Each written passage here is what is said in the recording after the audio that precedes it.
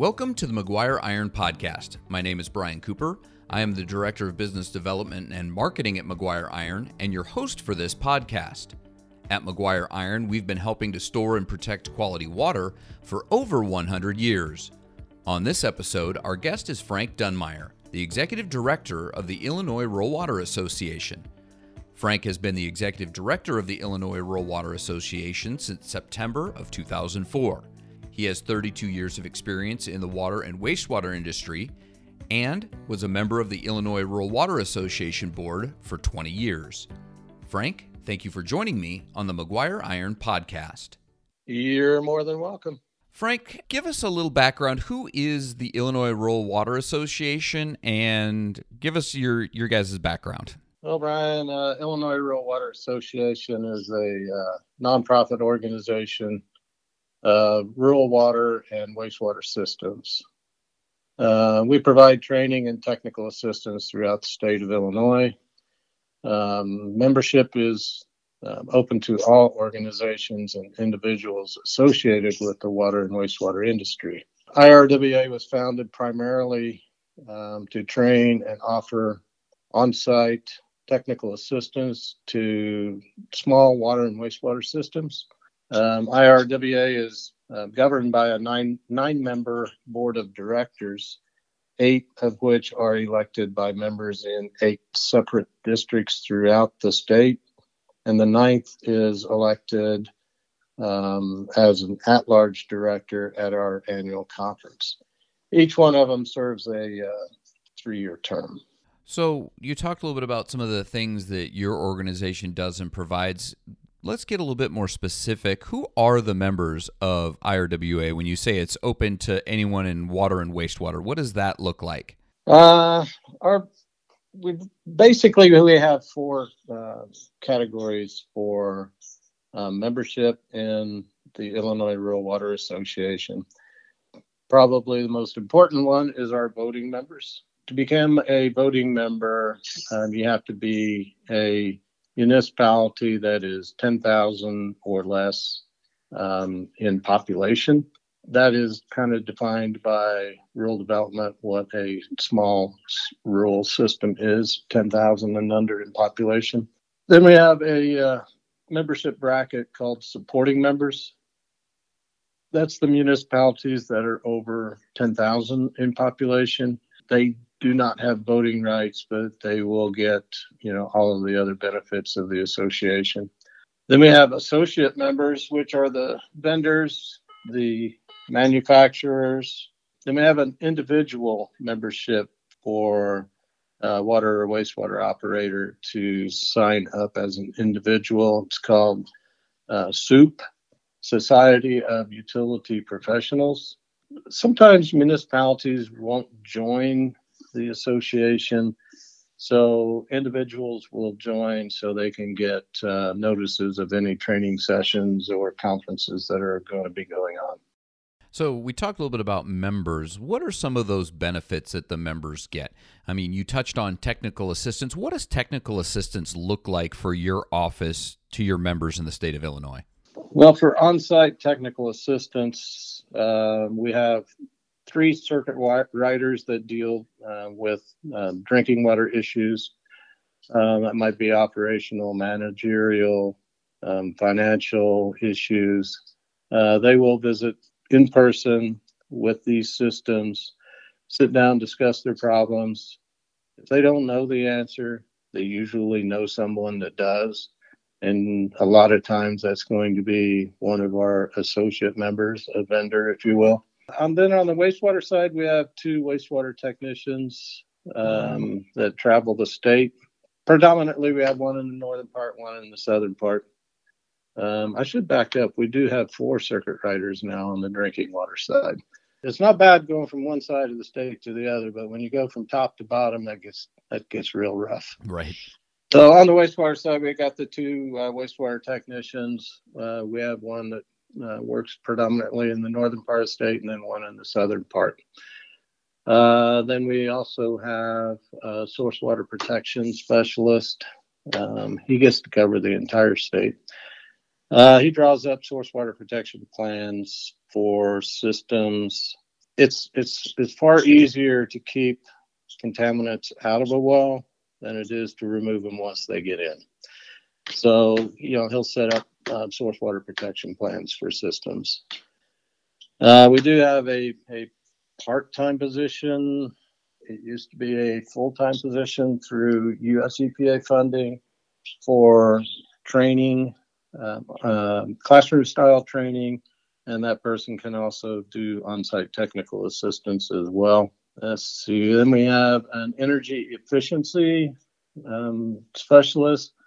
He will visit with systems, take a look at all of their energy usage, and then draw up a plan of how they can more efficiently run their systems, whether it be putting in variable frequency drives or replacing motors as they fail with more efficient motors, if you will. Maybe not change them out right away, but when they fail, look at the cost difference between a high efficient motor versus just an efficient one. We do have a state funded circuit rider that he delves into rate structures. And I had no idea until he started on that of how many different rate classifications some systems have in the state. He will go through, look at their audits, look at their rate structure, look at what kind of water they are selling, what kind of water they are producing, how much shrinkage is involved, and then he will put together a rate structure that will put them back into the black or improve their financial conditions. And a lot of this is revolved around them getting some sort of a loan, if you will. If you get a loan, how are you going to pay it back? Because, you have to pay it back. Right. So we give them several options of what they can do with their rates, and then they can kind of pick and choose to see what they want to do. And then we also recommend that they have an automatic increase every year of 3%. Nobody sees a 3% increase, but if you wait 10 years and do a 30% increase, the phone rings off the wall. Right, exactly. So, some of them have taken us to heart on that and have put that in place. Our deputy director, he does our GIS GPS mapping for us, and he also runs the pipeline video inspection equipment on larger projects. I think that people don't realize that all of the services you just listed that rural water provides, it's an extensive list, and not a lot of people know it happens, but it's really important that these services exist. Yeah, and along with those services, we also have what we call an equipment library. There's a lot of equipment that a system may only need to use once or twice a year. And, some of this equipment is expensive.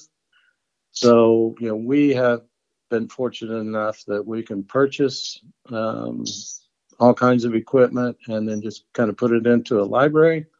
So, if you need to test your well depths or something like that, you can come and borrow the equipment, check it out, bring it back in working condition, we hope. If it works when it leaves, we'd like for it to work when it comes back. On my last insurance, we were looking at $350,000 worth of equipment that we have in our library for them to borrow. Yeah, that's a great service as well. And one of the other things, that you provide to your members is training. And that seems to be one of the other high-level things that your organization provides to its members. Talk to me a little bit about how you provide training and how important that is for your members. Almost everybody can do training, but not everybody can do training right. And we always meet with representatives from US EPA, and more importantly, Illinois Environmental Protection Agency. What are we looking at as far as, maybe new rules, new regulations? What are you seeing as a privacy agency as, common things that our systems are struggling to stay in compliance with? And, we'll take all of that and then we'll start designing our training program for the upcoming year, and kind of delve into that subject matter and try to get people back into compliance.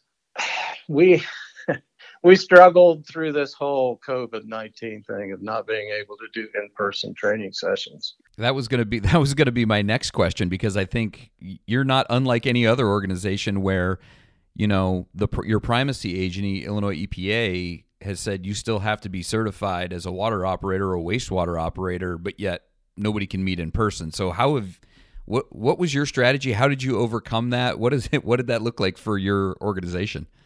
We did some webinars. There are operators in Illinois, and I'm sure that's probably that way across the country. They really like in-person, face-to-face training sessions. And, we struggled on trying to put some webinars together, but, you got to do what you got to do. But then we would also look at, what phase is Illinois in for, recovery? How many people can we get into a room, socially distanced? And, for a while there was 10 people.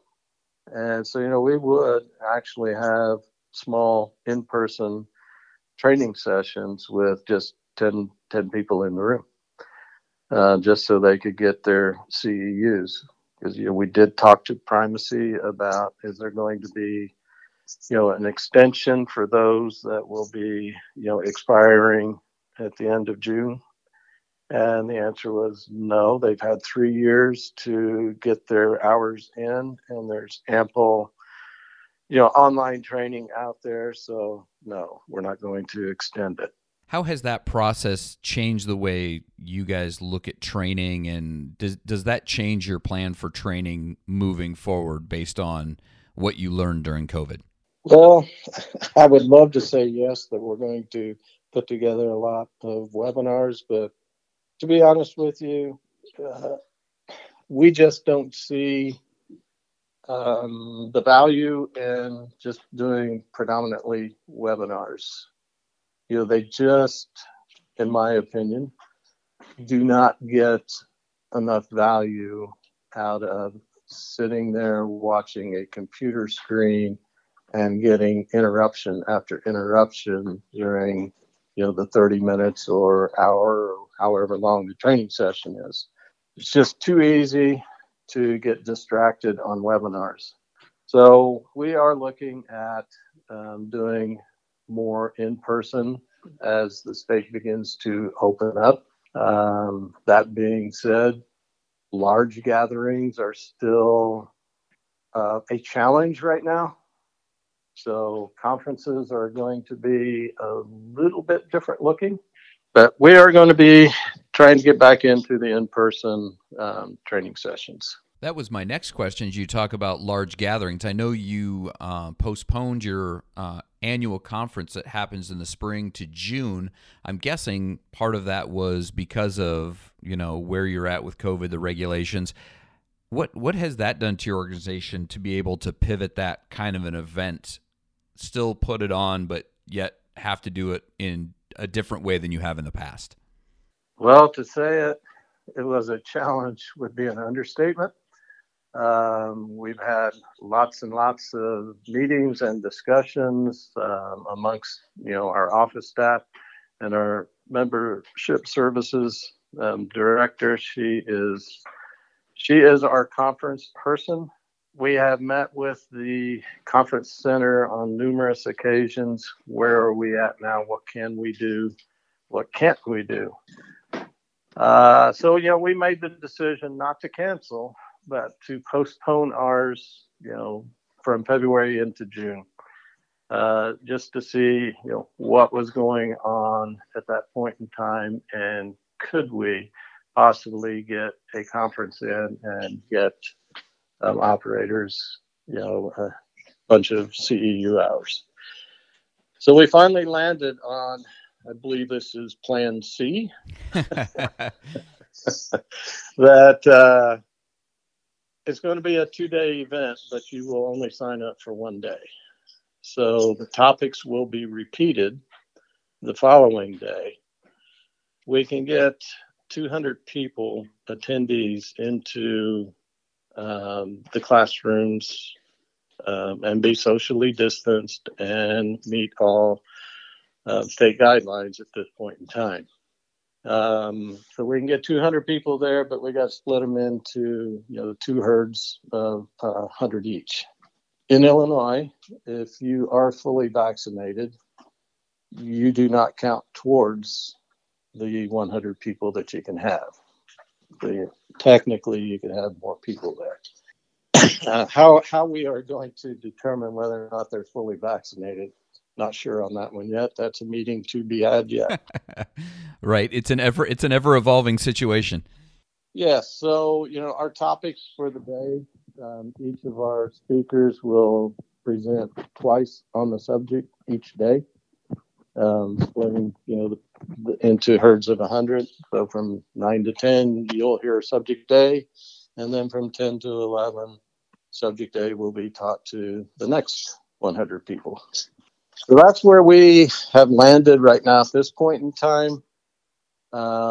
Before this latest surge, we were really, really close to what they are calling the bridge from phase 4 to phase 5, which phase 5 is, everything wide open. And in the bridge, you could have had large gatherings again. So we're kind of crossing our fingers, hoping that we can get to there, because we are administering another association's fall conference for them this year. They came to us and asked if we would administer their conference where they were struggling. And right now we're planning on that one being a wide open conference. Let's switch gears here a little bit. We've talked about COVID-19 and the issues you guys have faced during that. What are some of the other issues that your members, your organization are trying to help your members with? Well, during the COVID pandemic, a lot, almost everyone, water system out there did not turn anyone's water off, for non-payment. Most of them did not charge any late fees. And, at the end of the month, they were struggling, the systems were struggling in trying to pay their own bills because they did not have the revenue coming in that they should have. So, we are visiting, with systems, trying to show them what they can do, with rates to improve their financial situation. We've also been able to demonstrate to them that there are some options out there as far as low interest loans to get them through. Some of them, in Illinois anyway, are grants that they can apply for just to make ends meet. What does the future look like for Illinois Rural Water? Where are you guys going? What are some of the things that you're excited about on the horizon that you're helping out members with, or things you're looking at?